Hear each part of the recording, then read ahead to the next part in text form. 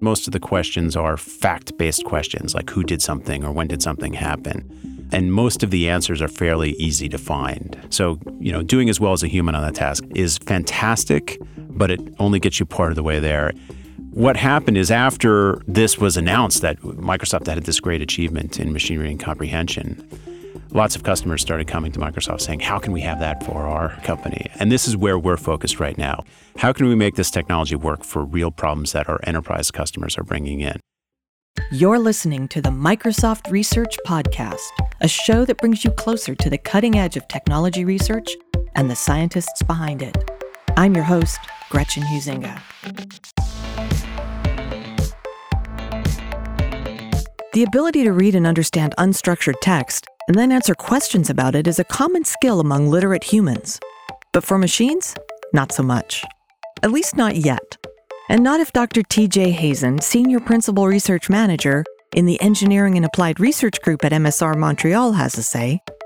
He's spent much of his career working on machine speech and language understanding, and particularly of late, machine reading comprehension, or MRC.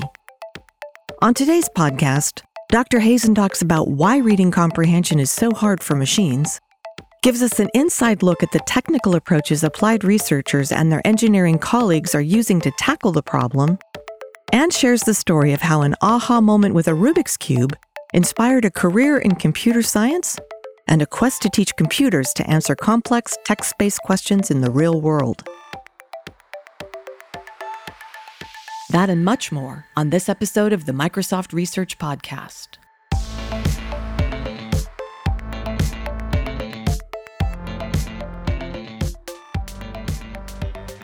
T.J. Hazen, welcome to the podcast. Thanks for having me. Researchers like to situate their research, and I like to situate my researchers, so let's get you situated. You're a Senior Principal Research Manager in the Engineering and Applied Research Group at Microsoft Research in Montreal. Tell us what you do there. What are the big questions you're asking? What are the big problems you're trying to solve? What gets you up in the morning? Well, I've spent my whole career working in speech and language understanding, and I think the primary goal of everything I do is to try to be able to answer questions. So people have questions, and we'd like the computer to be able to provide answers. So that's sort of the high-level goal. How do we go about answering questions? Now, answers can come from many places. Right. A lot of the systems that you're probably aware of, like Siri, for example, or Cortana, or Bing, or Google, any of them, the answers typically come from structured places, databases that contain information. And for years, these models have been built in a very domain-specific way. If you want to know the weather, somebody built a system to tell you about the weather. Right. And somebody else might build a system to tell you about the age of your favorite celebrity, and somebody else might have written a system to tell you about the sports scores. And each of them could be built to handle that very specific case. But that limits the range of questions you can ask because you have to curate all this data. You have to put it into structured form. And right now what we're worried about is how can you answer questions more generally about anything? And the internet is a wealth of information. The internet has got tons and tons of documents on every topic. In addition to the obvious ones like Wikipedia, if you go into any enterprise domain, you've got manuals about how their operation works. You've got policy documents. You've got financial reports. And it's not typical that all this information is going to be curated by somebody. It's just sitting there in text. So how can we answer any question about anything that's sitting in text? We don't have 1 million or 5 million or 10 million librarians doing this for us. Right. But the information is there, and we need a way to get at it. Is that what you're working on? Yes, that's exactly what we're working on. I think one of the difficulties with today's systems is they seem really smart. Right. Sometimes they give you fantastically accurate answers, but then you could just ask a slightly different question, and it can fall on its face. Right. That's the real gap between what the models currently do, which is, really good pattern matching some of the time versus something that can actually understand what your question is and know when the answer that it's giving you is correct. Let's talk a bit about your group, which out of Montreal is Engineering and Applied Research. And that's an interesting umbrella at Microsoft Research. You're technically doing fundamental research, but your focus is a little different from some of your pure research peers. How would you differentiate what you do from others in your field?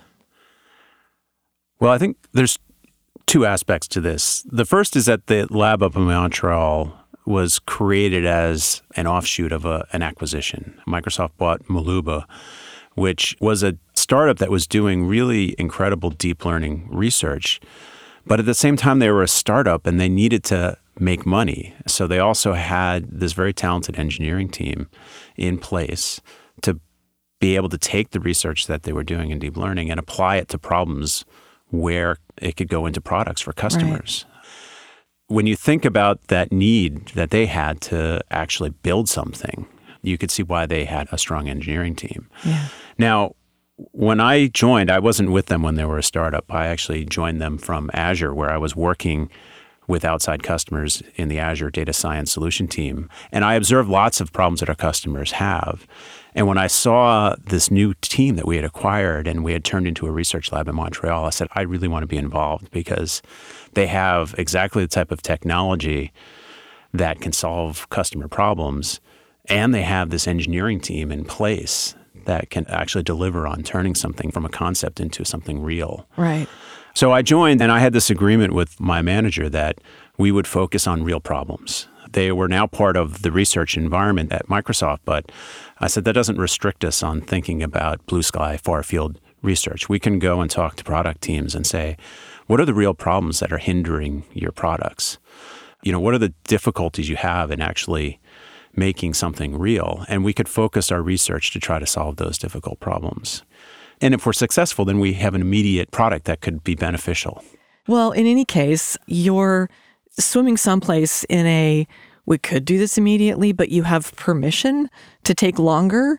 Or is there a mandate as you live in this engineering and applied research group? I think there's a mandate to solve hard problems. I think that's the mandate of research. If it wasn't a hard problem, then somebody in the product team would already have a solution, right? So we do want to tackle hard problems, but we also want to tackle real problems. That's at least our focus of our team. And there's plenty of people doing blue sky research, and that's an absolute need as well. You know, we can't just be thinking 1 or 2 years ahead. Right. Research should be also thinking 5, 10, 15 years ahead. So there's a whole spectrum there. So there's a spectrum. But there is a real need, I think, to fill that gap between taking an idea that works well in a lab and turning it into something that works well in practice for a real problem. And that's the key. And many of the problems that have been solved by Microsoft have not just been blue sky ideas, but they've come from this problem space where a real product says, oh, we're struggling with this. So it could be anything. It could be like, how does Bing efficiently rank documents over billions of documents? You don't just solve that problem by thinking about it. You have to get dirty with the data. You have to understand what the real issues are. So many of these research problems that we're focusing on, and we're focusing on how to answer questions out of documents when the questions could be arbitrary and on any topic. And you've probably experienced this if you're going into a search site for your company. That company typically doesn't have the advantage of having a big Bing infrastructure behind it that's collecting all this data and doing sophisticated machine learning. Sometimes it's really hard to find an answer to your question. And, you know, the tricks that people use can be creative and inventive, but oftentimes trying to figure out what the right keywords are to get you to an answer is not the right thing. You work closely with engineers on the path from research to product.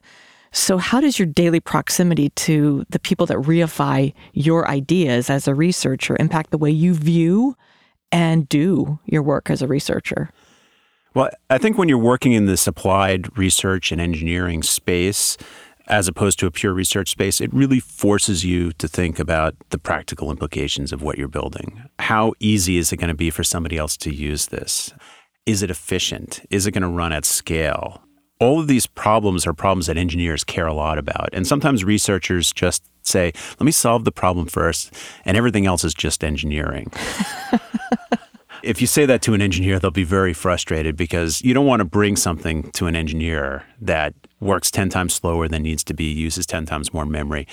So when you're in close proximity to engineers, you're thinking about these problems as you're developing your methods. Interesting, because those two things, I mean, you could come up with a great idea that would do it, and you pay a performance penalty in spades, right? Yeah. So sometimes it's necessary. Sometimes you don't know how to do it, and you just say, let me find a solution that works. And then you spend 10 years actually trying to figure out how to make it work in a real product. Right. And I'd rather not spend that time. I'd rather think about, how can I solve something and have it be effective as soon as possible.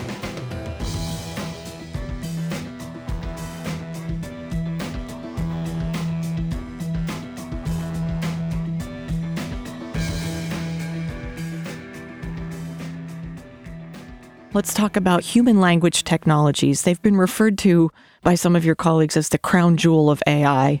Speech and language comprehension is still a really hard problem. Give us a lay of the land, both in the field in general and at Microsoft Research specifically. What's hope and what's hype? And what are the common misconceptions that run alongside the remarkable strides you actually are making?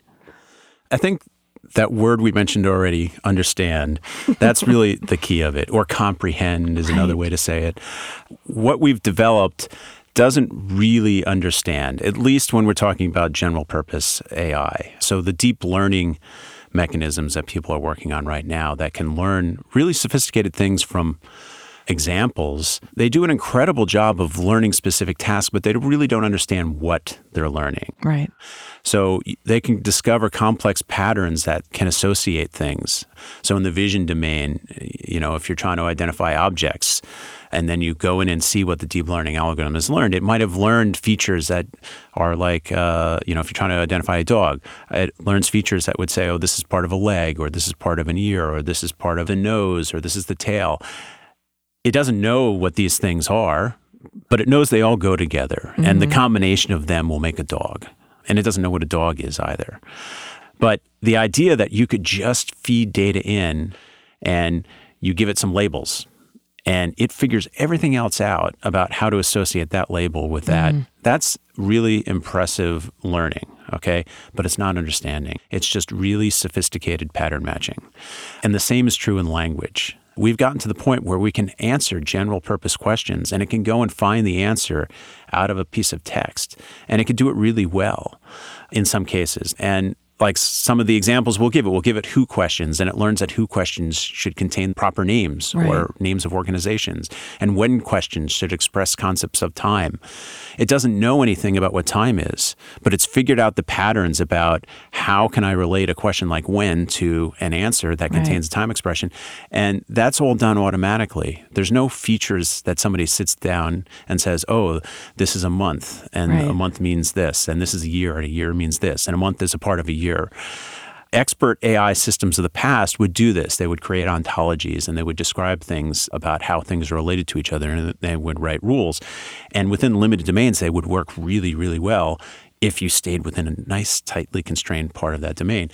But as soon as you went out and asked something else, it would fall on its face. Right. And so we can't really generalize that way efficiently. If we want computers to be able to learn arbitrarily, we can't have a human behind the scene creating an ontology for everything. That's the difference between understanding and crafting relationships and hierarchies versus learning from scratch. We've gotten to the point now where the algorithms can learn all these sophisticated things, but they really don't understand the relationships the way that humans understand it.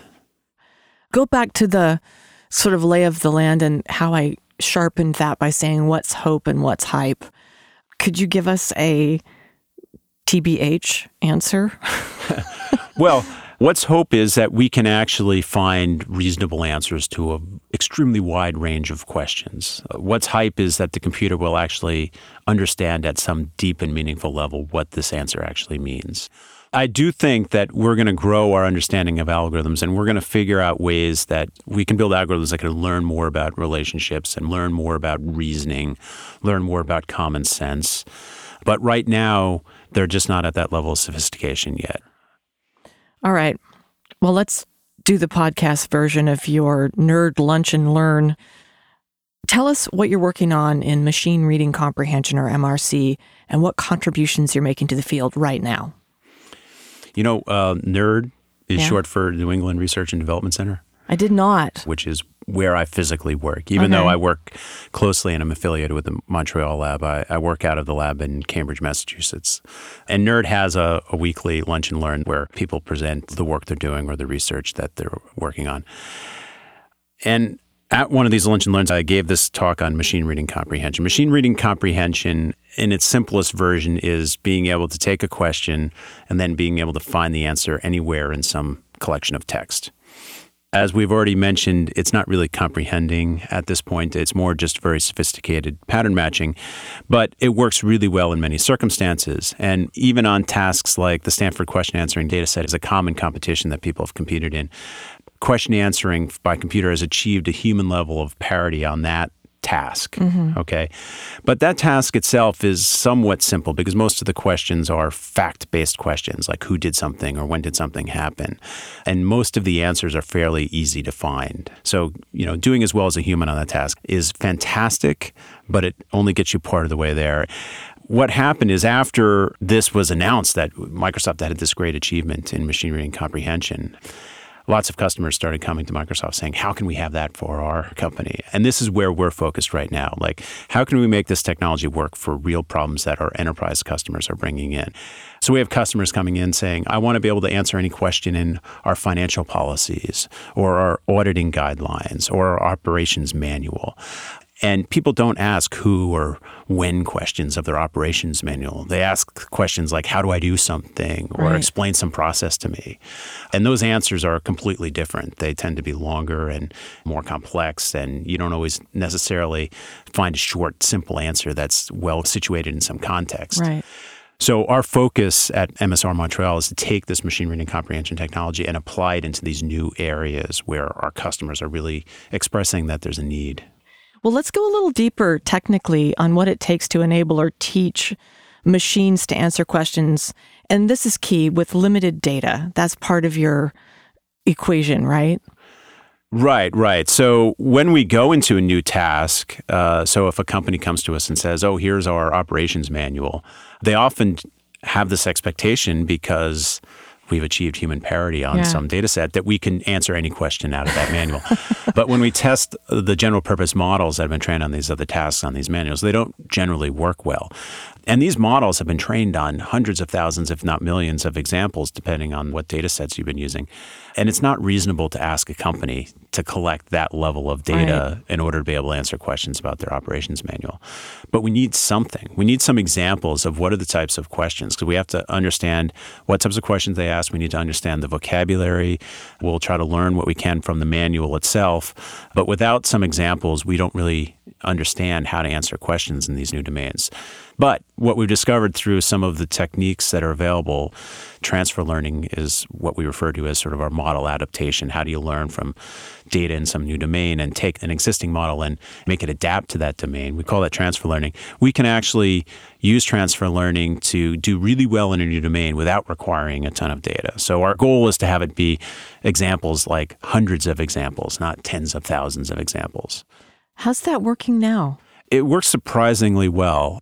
I'm always amazed at how well these machine learning algorithms work with all the techniques that are available now. These models are very complex. When we're talking about our question answering model, it has hundreds of millions of parameters. And what you're talking about is trying to adjust a model that is hundreds of millions of parameters with only hundreds of examples. And through a variety of different techniques where we can avoid what we call overfitting, we can allow the generalizations that it learned from all this other data to stay in place while still adapting it so it does well in this specific domain. So, I think we're doing quite well. We're still exploring, what are the limits, and we're still trying to figure out how to make it work so that an outside company can easily create the data set, put the data set into a system, push a button.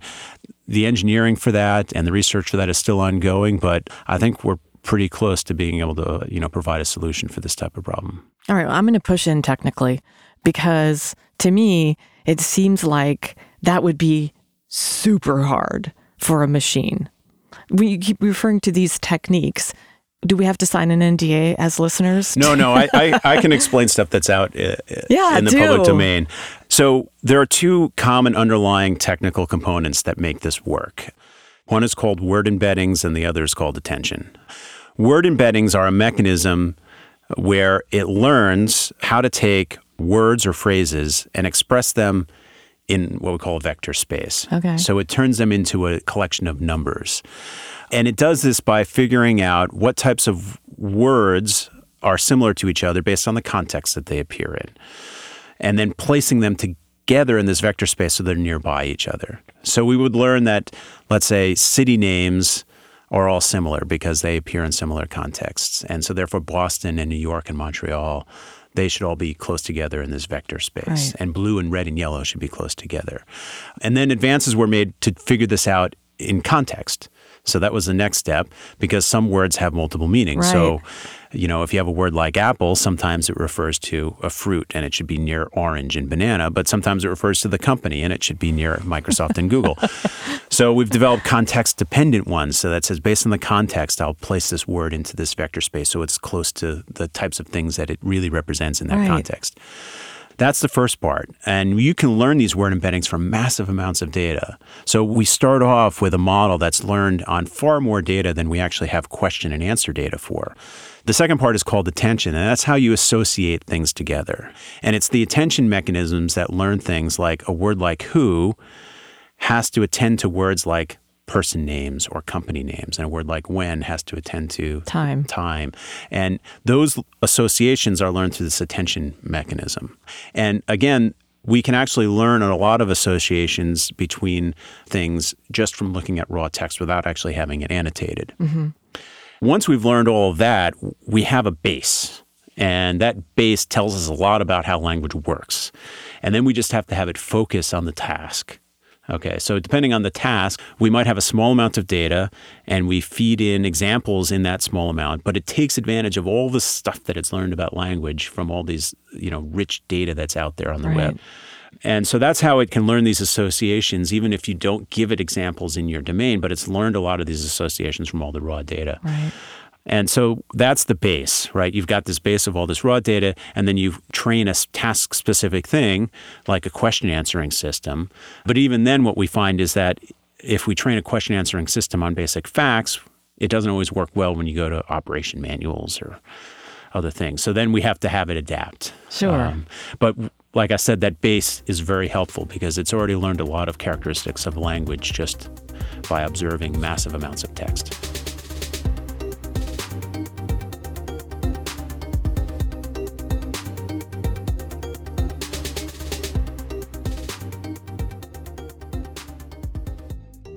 I'd like you to predict the future.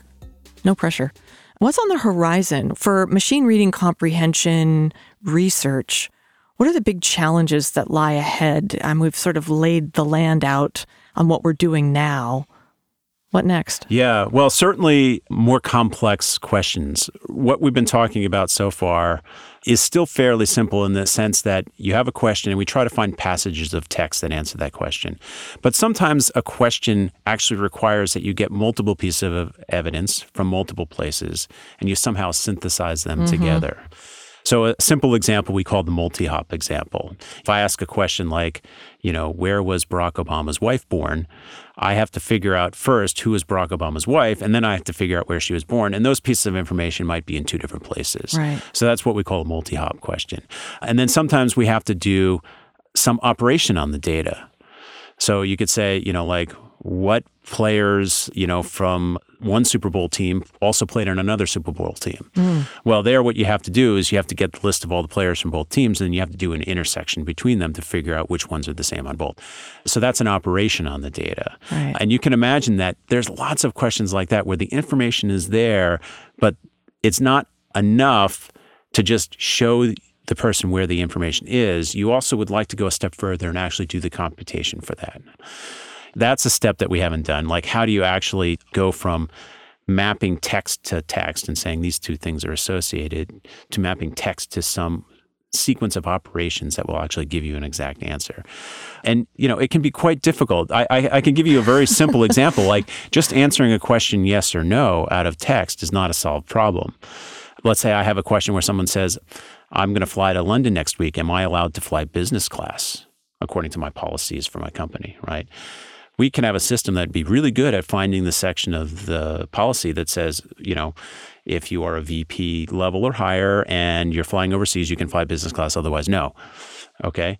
But, if we actually want the system to answer yes or no, we have to actually figure out all the details. Like, okay, Right. Who's asking the question? Are they a VP? Where are they located? Oh, they're in New York. What does flying overseas mean? Right. They're layers. Right. So that type of comprehension, we're not quite there yet for all types of questions. Usually these things have to be crafted by hand for specific domains. So all of these things about how can you answer complex questions, and even simple things like common sense, like things that we all know.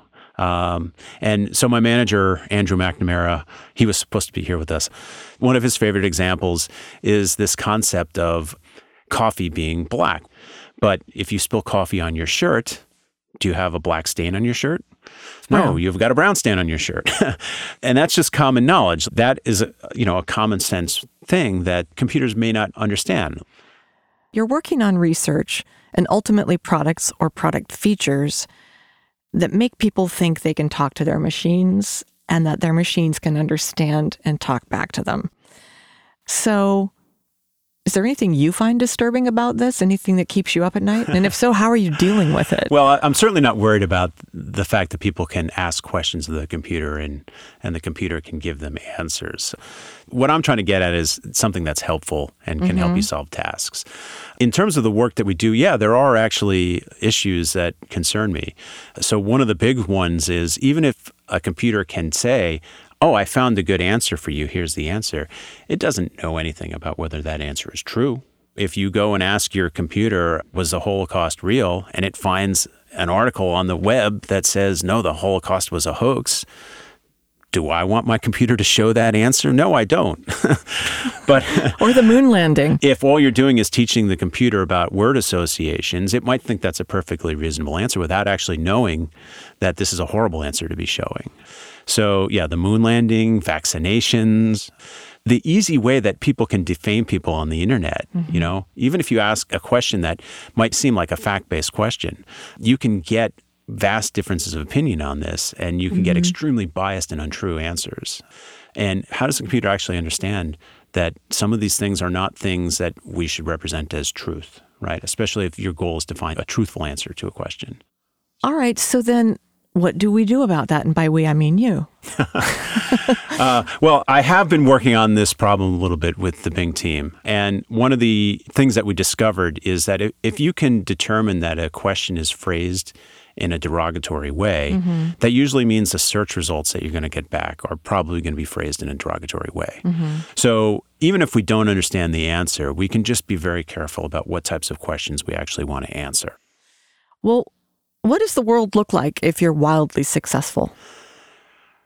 I want the systems that we build to just make life easier for people. If you have an information task, the world is successful if you get that piece of information and you don't have to work too hard to get it.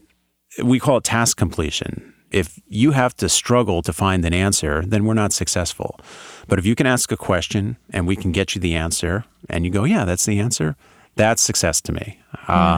And we'll be wildly successful if the types of things where that happens become more and more complex. Where if someone could start asking questions where you're synthesizing data and computing answers from multiple pieces of information, for me, that's the wildly successful part. And we're not there yet with what we're going to deliver into product, but it's on the research horizon. It will be incremental. It's not going to happen all at once, but I can see it coming, and hopefully by the time I retire, I can see significant progress in that direction. Off script a little, will I be talking to my computer, my phone, HoloLens? Who am I asking? Where am I asking? What device? Is that so out there as well? I don't know how to think about where devices are going. When I was a kid, I watched the original Star Trek, and everything on there, it seemed like a wildly futuristic thing, and then 15, 20 years later, everybody's got their own little communicator. Oh my gosh. And so, the fact that we're now beyond where Star Trek predicted we would be, that itself is impressive to me. So I don't want to speculate where the devices are going, but I do think that this ability to answer questions, it's going to get better and better. We're going to be more interconnected. We're going to have more access to data. The range of things that computers will be able to answer is going to continue to expand. And I'm not quite sure exactly what it looks like in the future, to be honest. But, I know it's going to get better and easier to get information. I'm a little less worried about, what the form factor is going to be. I'm more worried about how I'm going to actually answer questions reliably. Well, it's story time. Tell us a little bit about yourself, your life, your path to MSR. How did you get interested in computer science research? And how did you land where you are now, working from Microsoft Research in New England for Montreal? Right.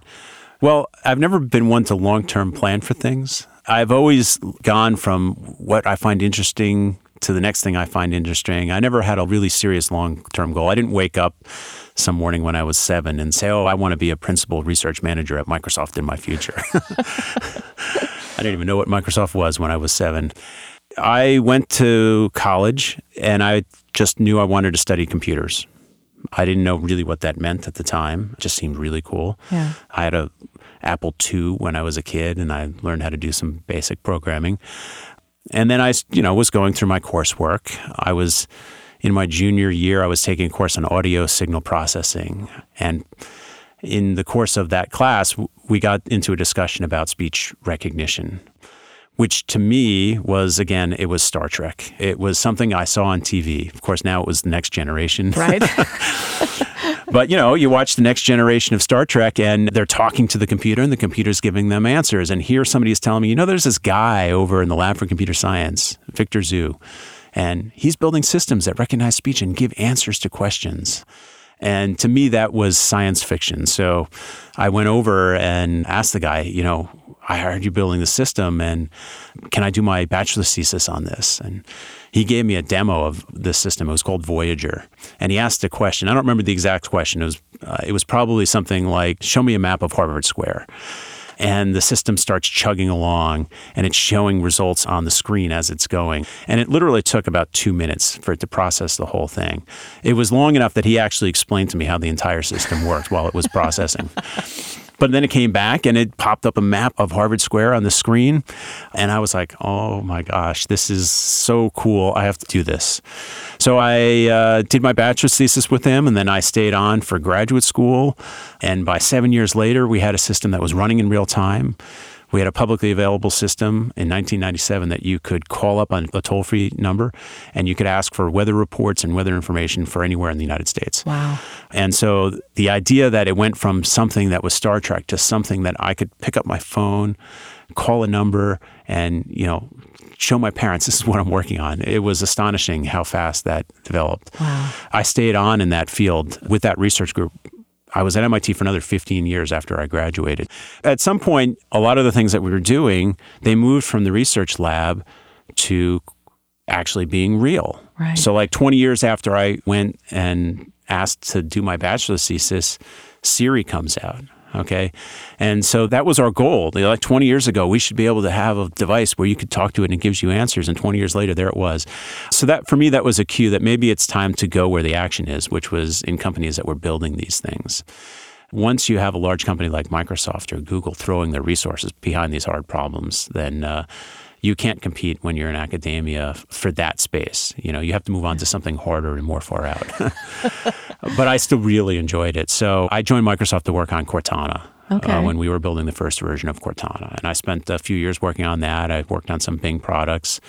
I then spent some time in Azure trying to transfer these things so that companies that had the similar types of problems could solve their problems on Azure with our technology. And then we come full circle. And then full circle, yeah. Once I realized that some of the stuff that customers were asking for wasn't quite ready yet, I said, let me go back to research and see if I can improve that. It's fantastic to see something through all the way to product, but once you're successful and you have something in a product, it's nice to then say, okay, what's the next hard problem? And then start over and work on the next hard problem. Before we wrap up, tell us one interesting thing about yourself. Maybe it's a trait, a characteristic, a life event, a side quest, whatever, that people might not know or be able to find on a basic web search. that's influenced your career as a researcher? Okay. When I was a kid, maybe about 11 years old, the Rubik's Cube came out. And I got fascinated with it, and I wanted to learn how to solve it. And a kid down the street from my cousin had taught himself from a book how to solve it, and he taught me. His name was Jonathan Shire, and he was actually in the first national speed Rubik's Cube solving competition. It was on this TV show, That's Incredible. I don't know if you remember that TV show. I do. It turned out what he did was he had learned what is now known as the simple solution, and I learned it from him. And I didn't realize it till many years later, but what I learned was an algorithm. I learned, a sequence of steps to solve a problem. And once I got into computer science, I discovered all that problem solving I was doing with the Rubik's Cube and figuring out what are the steps to solve a problem. That's essentially what things like machine learning are doing. What are the steps to figure out what are the features of something? What are the steps I have to do to solve a problem? I didn't realize that at the time, but the idea of being able to break down a hard problem like solving a Rubik's Cube and figuring out what are the stages to get you there is interesting. Now, here's the interesting fact. So Jonathan Shire, his older brother is Adam Shire. Adam Shire is one of the co-founders of Siri.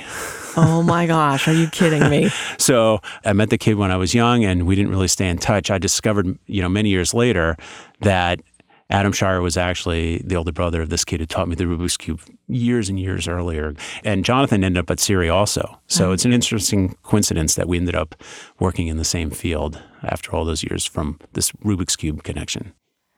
You see, this is my favorite question now because I'm getting the broadest spectrum of little things that influenced and triggered something. At the end of every podcast, I give my guests a chance for the proverbial last word. Here's your chance to say anything you want to would-be researchers, both applied and otherwise, who might be interested in working on machine reading comprehension for real-world applications. Well, I could say all the things that you would expect me to say, like you should learn about deep learning algorithms and you should possibly learn Python because that's what everybody is using these days. But I think the single most important thing that I can tell anybody who wants to get into a field like this is that you need to explore it and you need to figure out how it works and do something in depth. Don't just get some instruction set or some high-level overview on the internet, run it on your computer, and then say, oh, I think I understand this. Like, get into the nitty-gritty of it. Become an expert. And the other thing I could say is, of all the people I've met who are extremely successful, the thing that sets them apart isn't so much, what they learned, it's the initiative that they took. So if you see a problem, try to fix it. If you see a problem, try to find a solution for it. And I say this to people who work for me. If you really want to have an impact, don't just do what I tell you to do, but explore, think outside the box, try different things, okay? Right. I'm not going to have the answer to everything. So therefore, if I don't have the answer to everything, then if you're only doing what I'm telling you to do, then we both together aren't going to have the answer. But if you explore things on your own and take the initiative and try to figure out something, that's the best way to really be successful. TJ Hazen, thanks for coming in today, all the way from the East Coast to talk to us. It's been delightful. Thank you. It's been a pleasure. To learn more about Dr. TJ Hazen and how researchers and engineers are teaching machines to answer complicated questions, visit Microsoft.com/research.